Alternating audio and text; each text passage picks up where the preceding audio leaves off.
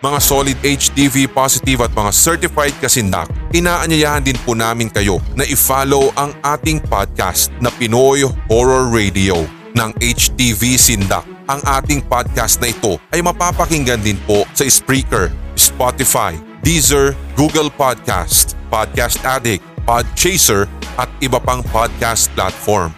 Magkarinigan po tayo sa Pinoy Horror Radio, the podcast. Ito ang Hilakbot TV, Pinoy Horror Stories, the podcast. Oras na naman na. Hilakbot. Sindak. Magandang gabi po, Sindak Team. Matagal na po akong fan ng inyong YouTube channel. Sana po ay mabasa ang kwentong ito at kung maaari, ay wag po ninyong i-reveal ang aking tunay na pangalan. Masyado pong malapit ang both sides ng family ko. Lumaki po ako na nagbabakasyon sa bahay ng tita ko sa bukid. Ako po ang isa sa mga pinakabata sa aming mga magpipinsan at dahil din dito ay madalas akong kunin ng mami, tita ko para magbakasyon sa kanila dahil mahilig siya sa mga bata at malalaki na rin kasi ang kanyang mga anak. Kung may masasabi man po ako na kakaiba sa aking mga summer vacations, yun ay dahil ang lugar ng mami ay isang funeral home. Punerarya ang business ni na mami at daddy at dahil na din sa ang buong lugar ay nakatayo sa isang rural na setup at sa nature ng business nila ay hindi talaga maiiwasan na merong kakaiba at nakakapanindig balahibong nagaganap sa lugar. Isa po siguro sa hindi ko malilimutan ay ang karanasan ko noong isang beses na hinatid ko sa kabilang bahay ang isa sa mga maliliit kong pinsan. Matagal po bago ako masundan sa aming magpipinsan. 14 na ako nang maipanganak si Tony. Malikot si Tony. Makwento at sa tuwing nandoon nga po ako, panay po ang dikit nito sa akin. Dahil na din siguro sa ako ang naaatasan palagi na bantayan siya kung wala ang mga magulang niya.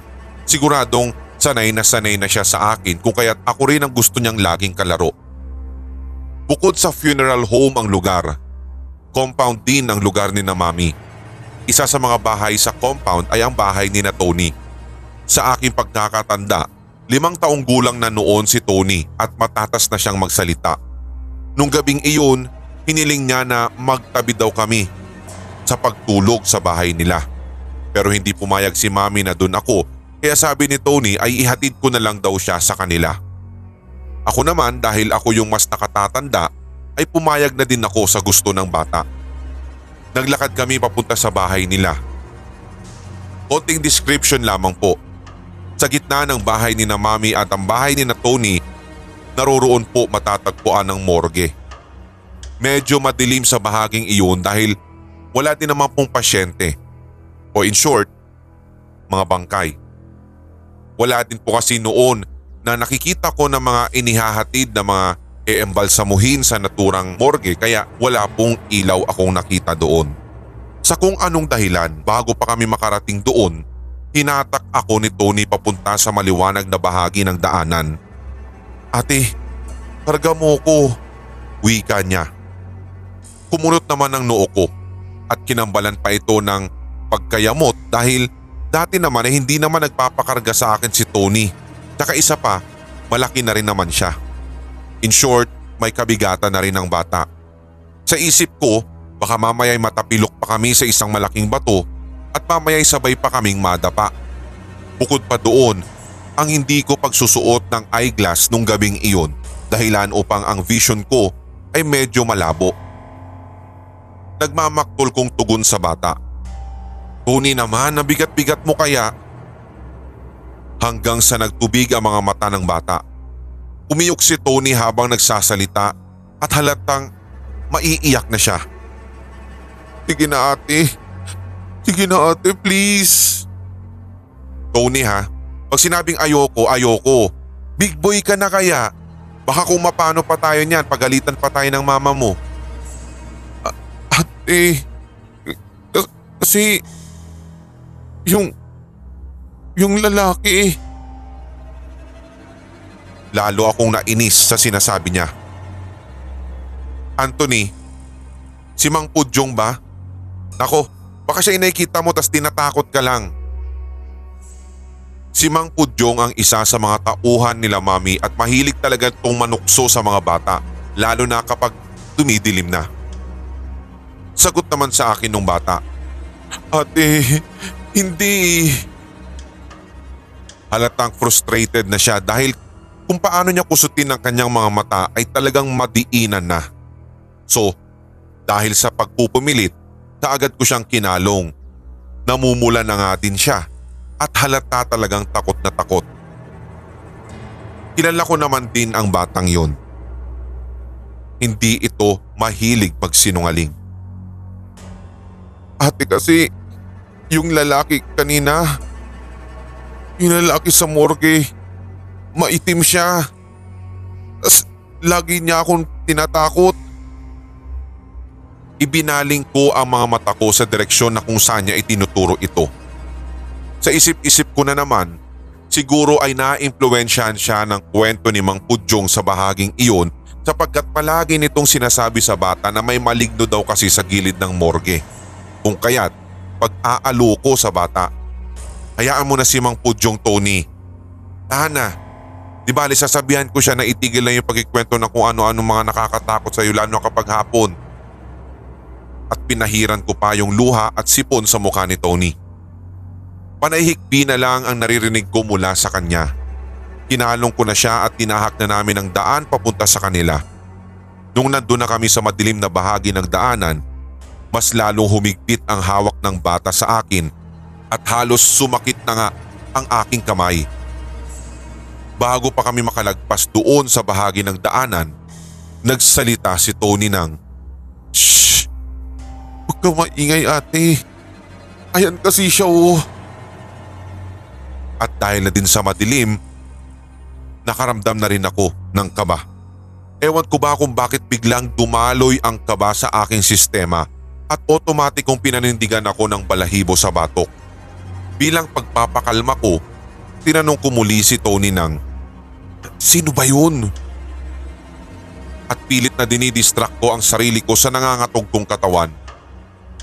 Sumilip si Tony mula sa batok ko kung saan siya nagtatago ng muka at itinuro niya ang gilid ng morgue at ang sabi niya, "Ayun siya ate oh, ayun." Hindi ko na iwasan na lumingon. Nung una, sa gitna ng dilim ay wala pa akong naaaninag. Hanggang sa tuluyan kong ifinokus ang aking atensyon sa direksyong itinuturo ni Tony. At nandun nga. Nakita ko ang dalawang mapupulang mga mata ng naturang figura. Matangkad ito at halatang lalaki ang pangangatawan. Itim na itim talaga ito at nakatitig pala sa amin. Hindi ko alam kung ano yung hawak-hawak pa nitong bagay at ayoko rin kasing alamin. Dahil doon hinigpitan ko na lang ang pagkalong kay Tony at kumaripas kami ng takbo. Sa katunayan pa nga'y nagkanda sugat-sugat ang mga pako sa bato dahil ilang beses akong muntikan ng madapa. Ngunit mas lalo ko pang binilisan dahil nakakarinig na ako ng yabag at ito'y sumusunod sa amin. Hindi ako tumigil sa pagtakbo hanggang makapasok kami sa bahay ni na Tony. Hanggang sa napansin kami ng mama ni Tony na mama din ang tawag ko. "Oh, ano nangyayari sa inyo at bakit parang hinahabol kayo ng kung ano? May marathon?" Pagbibiro pa nito. Nang hindi ako sumagot, napuna niya siguro na namumutla ako at hawak-hawak ko pa din si Tony habang nagtataas pa ba ang dibdib ko sa sobrang pagkahapo. Si Tony ang sumagot para sa akin. "Mama, hinahabol kami." "Hinahabol ng aso?" Nako, lintek talaga yan si Mang Boy. Sinabing wag pakawalan yung aso niya eh. At pagkatapos ay hindi napigilan ni Mama na magmura. "Mama, hindi. Hinabol kami nung mama na may red eyes." Agad na pagputol ni Tony. Sa pagtataka ko ay hindi kami pinagalitan ni Mama o inusisa kung ano ba ang pinagsasasabi namin. Ang sabi lang niya, "Eto, Ma'am, i-text mo sila Neneng. Dito muna kita papauwiin. gabi na kamo. Nanginginig pa ang mga kamay ko na mag-text ako kina mami na hindi muna ako uuwi gaya ng utos ni mama na tiyahin ko. Noong umaga, umuwi na ako kina mami. Habang nag-aalmusal ay sinabihan ako ni daddy ng, "Sa ulit Bam ha, huwag kang aalis ng ganun kung gabi na. Papasundo na lang natin si Tony sa papa niya." Matagal na palang kwento-kwento sa punerarya na may nagbabantay daw sa morgue sa tuwing kumakagat ang dilim. Madami nang nahabol daw ang figurang itim na may malalaki at mapupulang mga mata. At kabilang na nga kami ni Tony noong nakaraang gabi. Wala naman daw itong sinasaktan o kahit man lang inaano. Sadyang nananakot lamang daw ito dahil sa kanyang itsura. May iba pa nga nagsasabi na isa raw itong gwardya ng mga tamawo sa lugar na yun.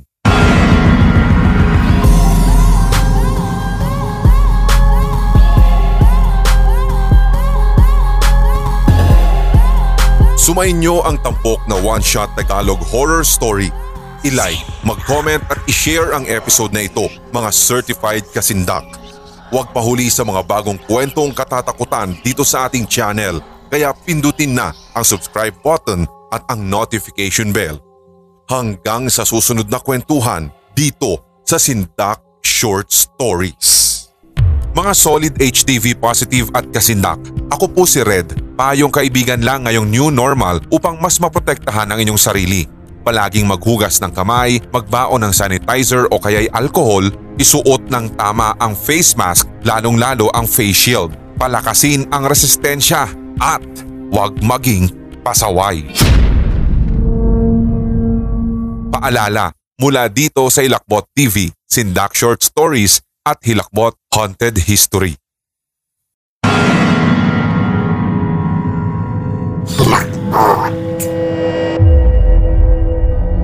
Inyong napakinggan ang tampok nating kwentong katatakutan dito sa Hilakbot TV Pinoy Horror Stories The Podcast. Maaari kang magbahagi ng iyong sariling kwentong kahila-hilakbot sa pamamagitan ng email sa sindakstories2008@gmail.com. Pwede rin via Messenger ng Hilakbot TV official Facebook page. For more Pinoy horror stories and Tagalog creepypastas, tumutok sa ating channels Hilakbot TV at Sindak Short Stories. Ganun na rin sa HTV Podcast. Follow, subscribe, and hit the notification bell. Hanggang sa susunod nating kwentuhan at takutan. Maraming salamat mga certified kasindak at solid HTV positive. Mga solid HTV positive at mga certified kasindak, inaanyayahan din po namin kayo na i-follow ang ating podcast na Pinoy Horror Radio ng HTV Sindak. Ang ating podcast na ito ay mapapakinggan din po sa Spreaker, Spotify, Deezer, Google Podcast, Podcast Addict, Podchaser at iba pang podcast platform. Magkarinigan po tayo sa Pinoy Horror Radio, the podcast. Ngayong taon, tuloy-tuloy ang ating kwentuhan at unli takutan dito sa Hilakbot Pinoy Horror Stories Radio. Your first 24/7 non-stop Tagalog horror stories Sa YouTube. Mga solid HTV positive at mga certified kasindak natin tigapakinig dito po sa podcast. Ang subscribers Hilakbot Stories, ang mga true horror stories ng ating mga legit na listeners at subscribers ay atin na pong ililipat sa isa pa nating podcast. Paki-follow ang Pinoy Horror Radio na mapapakinggan po sa Deezer, Spreaker, Spotify, Google Podcast at iba pang podcast platforms. Every Saturday po magsama-sama tayo at pagkwentuhan natin ang mga real paranormal at scary stories ng ating mga listeners. So muli, ang SHS segment po ng Hilakbot TV The Podcast ay mapapakinggan na po sa Pinoy Horror Radio. Maraming salamat mga solid HTV positive at mga certified kasindak.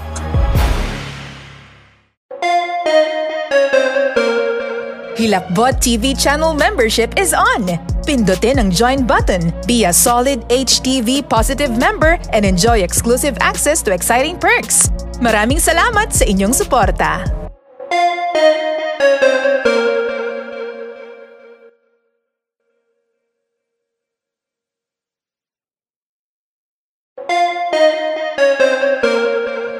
Pakinggan ang mga tampok na short and bite-sized scares sa Hilakbot TikTok. Follow www.tiktok.com/@hilakbot_horror stories or type Hilakbot TV PH Horror Stories. Maraming salamat sa mga follows, mga Solid HTV Positive.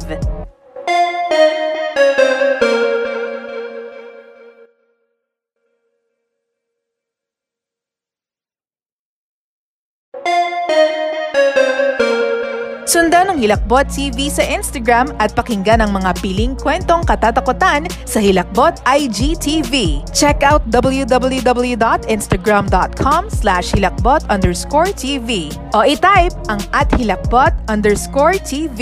Maraming salamat mga Solid HTV Positive.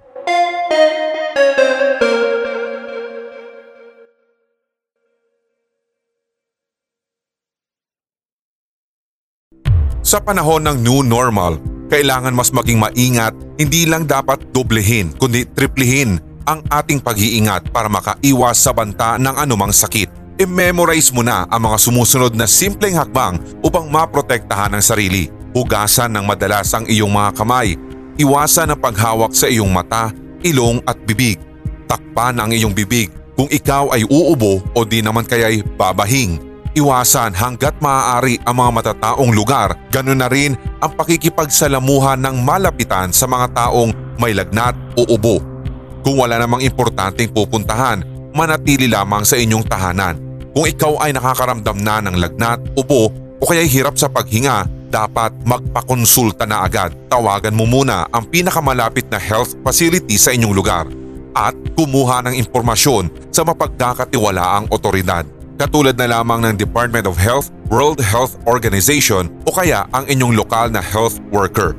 Ang mga paalalang ito ay mula po sa amin dito sa Hilakbot TV, Sindak Short Stories at Hilakbot Haunted History.